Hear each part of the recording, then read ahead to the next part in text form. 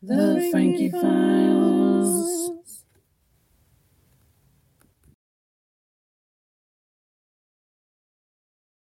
Hey everybody, and welcome to episode 50 of the Frankie Files podcast. Intro to gaslighting. Well, this is a term that is very popular, and a lot of people don't really know what it means. So let me start by laying a foundation. Cults, coercion, and sexuality in society. These are the topics for the Frankie Files. I'm Frankie T's your host, and I'll continue to focus on my own family story as well as news and recovery info for those who've survived, especially the adult children of cults. New each Tuesday. See FrankieFilesPodcast.com for more. I first heard the term on Frasier, the TV show, in about 2015 or so, watching some reruns. And even though I had very intensely experienced this psychological technique all my life, I was definitely not familiar with the term. See, when you go to a cult, and especially the kids or sexual assault victims, this is Second Tuesday, and I want to shout out to you guys, my people. The reason that we have to deal with this type of thing is they just literally want us to go away and disappear. I have community college level education on psychology, but this is an extremely popular means of disability. If you want to quiet someone, using this is very effective, and it also scales very well. I want to use an article by Paige L. Sweet, assistant professor of sociology at University of Michigan. And the article is entitled, How Gaslighting Manipulates Reality. This is great. Right up our alley here on Frankie Files. Let's get going. Paige L. Sweet points out the term was popularized in a 1944 film called Gaslight. That film was adapted from the 30s play called Gaslight. This article explains, quote, the protagonist husband secretly dims and brightens the gas-powered indoor lights and insists she is imagining it, making her believe she's insane. End quote. So the term crazy making was applied to this at some point, a very common thing in politics, legal battles, and such. When you crazy make, deliberately cause someone to doubt their very instincts in life, you discredit them. And when you think about this, it's truly the perfect crime to disable any adversary. It leaves no marks. It leaves no evidence. It lasts forever.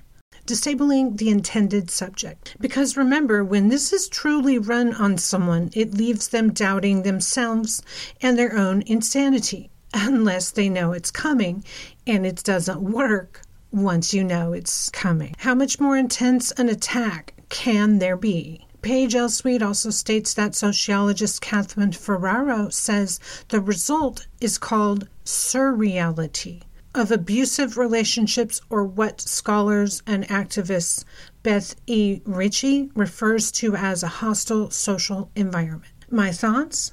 Wow. Now add artificial intelligence to this, and you may have a social media hostile environment. Remember, one voice speaking out may begin the undoing of a large network which seeks to end any exposure by any means necessary. People have no idea how much is made from secret societies and cults, corporations which turn a blind eye and need silence and compliance to run their scams.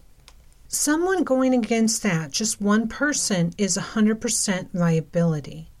It's in all the drug and mob movies. It's in espionage films.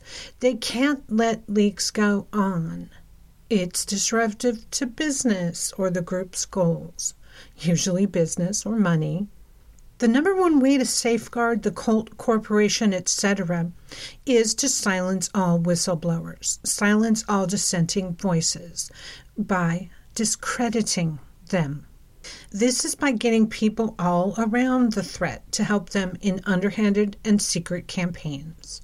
So the harsh reality is that when we choose to speak truth to power in the cult space or any space, we're also speaking up against systems of control put in place to quell dissenting voices. I'd like to call that auto-gaslighting. Auto-gaslighting is now in play. The Twitter Files has recently revealed by journalist Matt Taibbi that multiple forms of three-letter agencies in the United States have openly set up a system of control on Twitter, YouTube, Facebook, and TikTok. Those are provable. This is not just about law breaking. That's not what they're censoring. It's about narration control by corporations, and it is about profit, and not the kind of prophet who comes out of a cave preaching new wisdoms for mankind. Profit, cash. The very elite, the privileged minority, protecting that money line that they have. The system is so rigged. Very few even experience this type of wealth, and these that do control it and keep it among a few. Just a fact. The more we look around, the more we see that the United States is being run by oligarchs. What are you talking about? You may be thinking, huh? Sounds like a conspiracy. But it's not hidden in the least. In fact, let me show you how it's right out in the open. So let's put this to the test. Remember, gaslighting is running a game on someone, like the film Gaslight does. The husband needed the woman to think she was crazy to get her property. There's a motive. Okay, with the recent COVID pandemic, we all got an eyeful of how the world works. I can only speak for California because that's where I have experience. And California in America, right away, the health department had retribution and shame campaign to enforce cooperation. It was downright Orwellian. People were all trying to do long walks or recreation at the beach since we had to have, shelter in place, and they actually closed the beach. People in Huntington Beach were outraged. They protested at the beach with signs saying our beach. I mean, that is the illusion, right? I had that too. Come to find out, it's not our beach. They made a concession to avoid embarrassment of Governor Newsom, saying people could walk, not assemble at the beach. The outrage continued. If we're outdoors, well ventilated, how can this assembly be a risk to get COVID? Answers didn't really come. Then we got the shock of which businesses were marked essential. And it was a shock. Example, my mom's friend's son has a knife sharpening business, and that was considered essential because there was some kind of contract with military or city. Not sure the specifics, but we were all left to conjecture that part. What makes a business essential? Later to find out that COVID is airborne and cold-like symptoms can be treated with vitamin D and so many anti-inflammatory remedies. It became a question, are you trying to keep people well, or are you trying to sell vaccines? And then nothing really made much sense after that, other than we were not getting the straight story. And this is just one example, but quite a clear one, that if you have a goal that cannot be agreed with, gaslighting is a great way to get her done. Crazy making, discrediting someone, it's the go-to. Based on the fact that as humans, we all have the need to belong. Being ejected in a Lord of the Flies type manner can devastate someone. Cults use that too, but religion as a whole shares this with government. Finding clever ways to get people to go along with an agenda through tricks seems to be the first tactic. If that doesn't work, discredit the voice. If that doesn't work, disappear them. So gaslighting is psychological criminal behavior done in a clever, underhanded way. It's amazing how naive I've been in the past to think that it was so simple. If an idea could stand the light of day, it would be popular and successful, right? No, that's not it. Coercion makes the world go round. I now believe most people don't even know 90% of what they go along with. Why? Because real agendas by criminals are never revealed. And criminals are running the world. Big picture. Recognizing when gaslighting is turned on you or someone else is a key to at least have a fighting chance of recognizing someone's unhealthy agenda. It's easier to spot from a jealous friend or a schoolmate. It's much harder to spot when it's a state agenda, a corporate, financially driven agenda, because it's so big with multiple moving parts. Getting back to Paige Sweet's article, she says, even though everyone seems to be talking about gaslighting, this type of abuse is just getting started to be studied using systematic social scientific data. Although we tend to think of gaslighting as a problem between two people in a relationship, it also unfolds as part of an unequal social context. Gaslighting feeds off social vulnerabilities and stereotypes. Paige L. Sweets calls us to, quote, ask who is establishing power and authority and how. Note to cult kids, our social standing was 100% compromised by growing up in a cult. Her summary, Paige says gaslighting is harmful, not only because it draws from and exacerbates social inequalities, but because it becomes internalized in a context of isolation, making one question one's sense of self. That it does. The Frankie Files. In 1937, the Depression era, concerns that Americans in USA were vulnerable to extremist ideologies led to the creation of the Institute for Propaganda Analysis, the IPA. No, guys, not the beer. The IPA defined propaganda as expression of opinion or action by individuals or groups deliberately designed to influence opinions or actions of other individuals or groups with reference to predetermined ends. Emphasis. My comment is I like this wording a lot, with reference to predetermined ends. In other words, is damn manipulative. The article continues. They went on, the IPA that is, to teach U.S. citizens how to recognize propaganda, how to analyze it, and how to appraise it. Savvy propagandists draw their power in large part from the fact that their targets are not aware that propaganda is being used on them. Propaganda is not a magic show, but a con, says Svancer on the PsychologyToday.com article.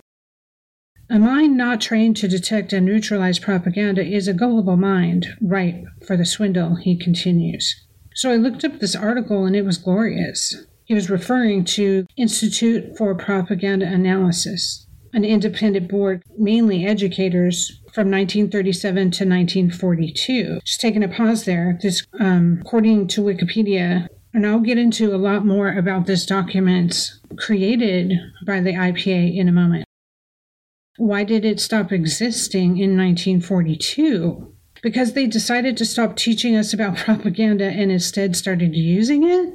But I want to hover here a moment. How did it start? I went to researchworks.oclc.org archive grid, which is a New York Library description of the boxes you can see in person. The IPA was founded in New York City in 1937 by a group of scholars in the social sciences for the purpose of assisting the public to detect and analyze propaganda. It conducted research into the methods by which public opinion is influenced, published analysis of current problems, and promoted the establishment of study groups in public schools for detecting propaganda. It published a monthly bulletin, Propaganda Analysis, from 1937 to 1941. The organization was dormant during World War II, and in 1950, all formal operations ceased. The personnel were Executive Directors Clyde R. Miller and Alfred McClung Lee, with members of the Institute's Advisory Committee and others. Correspondence relates in part to the preparation of propaganda analysis and to the allegations that some of the officers were communists or communist sympathizers.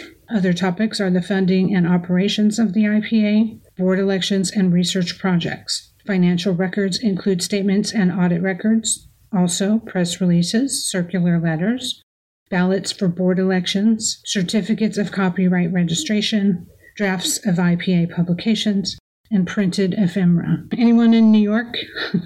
Again, researchworks.oclc.org. And that is some original material from the Institute for Propaganda Analysis.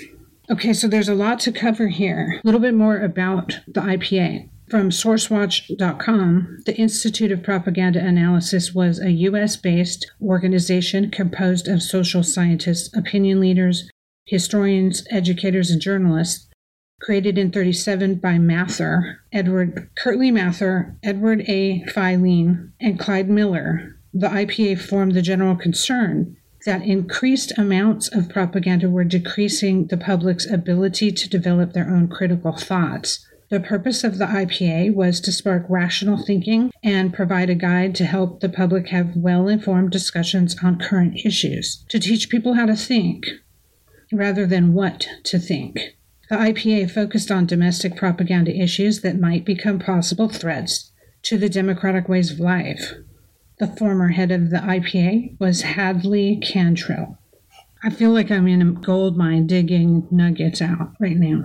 From masscommunicationtalk.com, I read this. During the 4 years of its existence, the Institute was quite productive, generating numerous pamphlets, books, and articles explaining how propaganda works. Read more about propaganda techniques in the box entitled Applying the 7 Propaganda Techniques. The Institute was successful in developing an anti-propaganda curriculum adopted by high schools and adult education programs across the country. It was so successful that it came under attack for undermining the effectiveness of propaganda techniques seen as essential to defending democracy. Stop it. We can't use propaganda anymore. You better stop teaching these people. So it ended in 1942, many sites list, and never came back. I will recommend an experience for you. You're going to have to take this down, and I'll put this particular link in the description. The link in the description, archive.org/details/IPA Volume 1, is an audio visual book to read, which is 101 pages and is original material from the IPA back then. It's a great find. I highly recommend it, and we'll put this link in the description of this episode. I'm going to be reading it myself. But the glaring question here, why did a board made up of teachers and diplomats to help Americans fend off propaganda end? I finally found the answer to that, but not to who funded the Institute.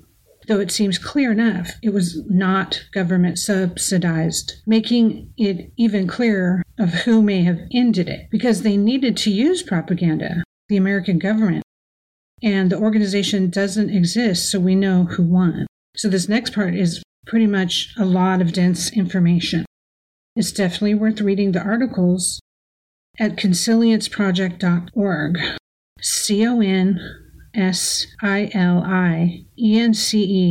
project.org. This article, written by their group, includes much research on propaganda in USA through time, starting with the ending of the IPA in 1942. Why did it end? I found my answer here. October 2021. Counteroffensives in propaganda were needed. The war mobilization efforts for World War II mark another watershed in the history of propaganda. the Institute for Propaganda Analysis was arguing against propaganda when all the strongest arguments in favor of rebooting American propaganda efforts were gaining traction. The position of the IPA became untenable. They became subject to attack and slander, accused of aiding the enemy. But why?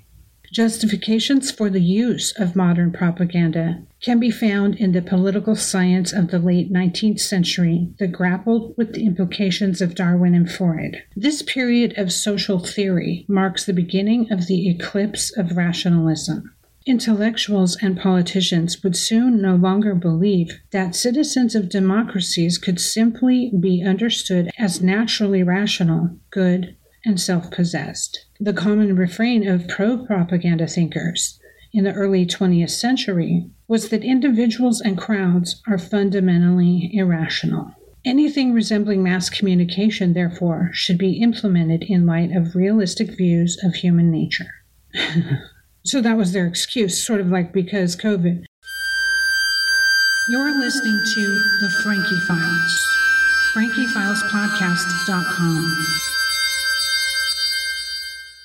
Excuse. Humans are naturally irrational, which I don't agree with. Okay, continued. The general conclusion is that there is no choice but to engage in sloganeering, deploy simplistic rhetoric, and use provocative images. Propagandistic communication is the only way to deal with the irrational modern crowd. It's the only way to approach governance and public opinion in a modern urban society under conditions of broadcast communication, radio and TV at that time. And more to the point, if our side does not use these means, the other side will. The IPA was outgunned.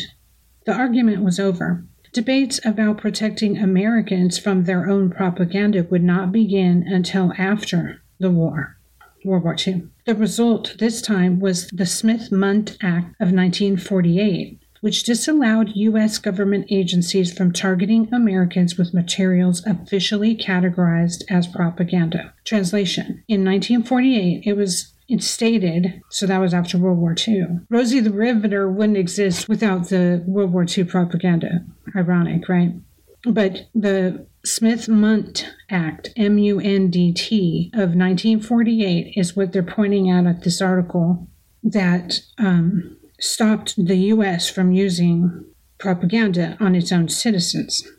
More recently, the article continues, the Obama administration rolled back many of these protections. That was in 2012 as a part of the war on terror. That's why all the restrictions on people's income, if they say something wrong online, can be targeted because of these disregards to the Smith-Mundt Act of 1948 that Obama put in place. It began the active operation of propaganda in the United States on its own people, 2012. Back to the article at consilienceproject.org.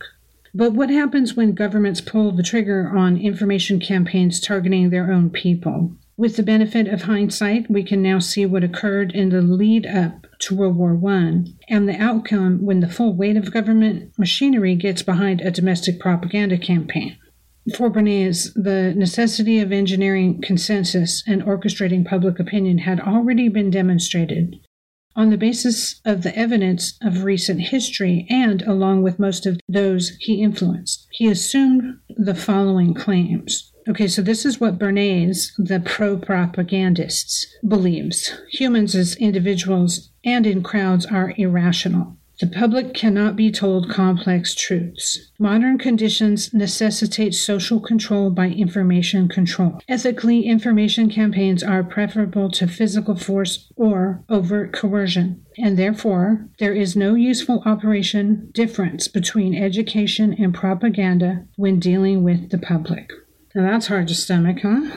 The article continues, social media sites curate content using algorithms that optimize for virility and seek to keep eyes on sight. Attention drives ad revenues, so anything that arrests attention is valued. This business model of attention capture results in algorithms that curate content based on qualities that make them likely to prioritize the delivery of propaganda, such as catchiness, emotional intensity, and confirmation of held beliefs.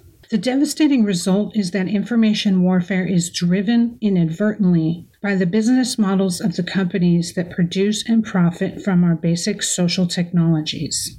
Computational propaganda. Wait a minute, that term's new to me. Computational propaganda. Ooh, okay, AI stuff. Computational propaganda unfolds in the context of 24/7 screen access, through which a great deal of identity formation now takes place. With this amount of time and investment in digital media that is overrun with manipulative interactions, limbic hijacking can turn to limbic overload. Limbic is a part of the brain. Seeing 10 propaganda billboards on your way to work is significantly different from engaging with 30 micro-targeted HD video ads on your way to work, many of them deeply emotionally manipulative and conceptually complex. Okay, here is a document contained in this article, which I'm only reading portions of. It details how AI, via the internet, is delivering propaganda to us. It's entitled Technology Trends Escalating Culture Wars, Manipulating Users for the Purpose of Advertising. First, the inability to distinguish commercial from non-commercially motivated information, and AI sock puppets from real humans. Inability to distinguish honest information from intentional misinformation for strategic advantage. Decreased message length. Increased message frequency. Inability to track all message sources. Information overload. Faster forgetting. Less reflection. That's right. The absence of shared overarching meta-narrative that could potentially reconcile conflicting information and perspectives. Escalating emotional intensity of information. Sanctimony. Outgroup antipathy. Normalization of weaponized language. Lies. Slander. Censorship. Politicization. I highly recommend this site, which I have bookmarked. Consilienceproject.org. CONSILIENCE project.org. Now let's get to this document, this goldmine. The Institute for Propaganda Analysis. They put out this document, and it's still so on point. It's all still used by cults, politicians, advertisers, self-help gurus with a very heavy hand. And it's also used by the government. So the Institute for Propaganda Analysis in 1937 put out bulletins every month. But one of their documents created, this was circulated even in high schools for curriculum, the ABCs of Propaganda. And I found this full document on infogalactic.com. Name calling. Name calling is abusive or insulting language referring to a person or group of verbal abuse. This phenomenon is studied by a variety of academic disciplines from anthropology to child psychology to politics. It's also studied by rhetoricians and a variety of other disciplines that study propaganda technique and their causes and effects. The technique is most frequently employed within political discourse and school systems in an attempt to negatively impact their opponent. Number 2 of 7. A glittering generality, also called glowing generality, is an emotionally appealing phrase so closely associated with highly valued concepts and beliefs that it carries conviction without supporting information or reason. Such highly valued concepts attract general approval and acclaim. Their appeal is to emotions such as love of country and home, and desire for peace, freedom, glory, and honor. They ask for approval without examination of the reason. They are typically used by politicians and propagandists. Note to self, cult leaders. Number 3. Transfer. Transfer is a technique used in propaganda and advertising, also known as association. This is a technique of projecting positive or negative qualities, praise or blame, of a person, entity, object, or value, an individual, group, organization, nation, patriotism, etc., to another in order to make the second more acceptable or to discredit it. It evokes an emotional response, which stimulates the target to identify with recognized authorities. Often highly visual, this technique often uses symbols superimposed over other visual images. An example of common use of this technique in the United States is for the president to be filmed or photographed in front of the country's flag. Another technique used is celebrity endorsement. Number 4, testimonial. In promotion and advertising, a testimonial or show consists of a person's written or spoken statement extolling the virtue of a product. The term testimonial most commonly applies to the sales pitches attributed to the ordinary citizens, whereas the word endorsement usually applies to pitches by celebrities. Testimonials can be part of communal marketing. 5 of 7. Plain folks is a form of propaganda and logical fallacy. A plain folks argument is one in which the speaker presents him or herself as an average Joe, a common person who can understand and empathize with listeners' concerns. The most important part of this appeal is the speaker's portrayal of themselves as someone who had a similar experience to the listener and knows why they may be skeptical or cautious about accepting the speaker's point of view. In this way, the speaker gives the audience a sense of trust and comfort, believing that the speaker and the audience share common goals. Thus, they should agree with the speaker. Also using an ordinary background, such as a park or a building, which usually give it a higher possibility of more customers. Number 6 of 7, and remember, this is written between 37 and 42.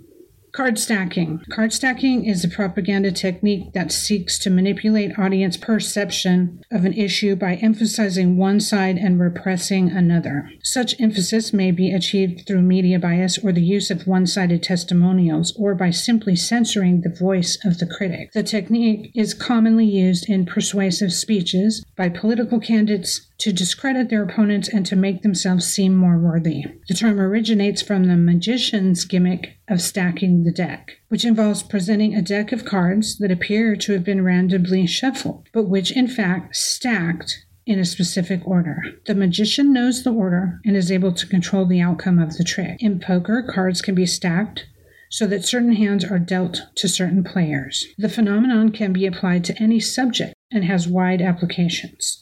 Whenever a broad spectrum of information exists, appearances can be rigged by highlighting some facts and ignoring others. Card stacking can be a tool of advocacy groups or of those groups with specific agendas.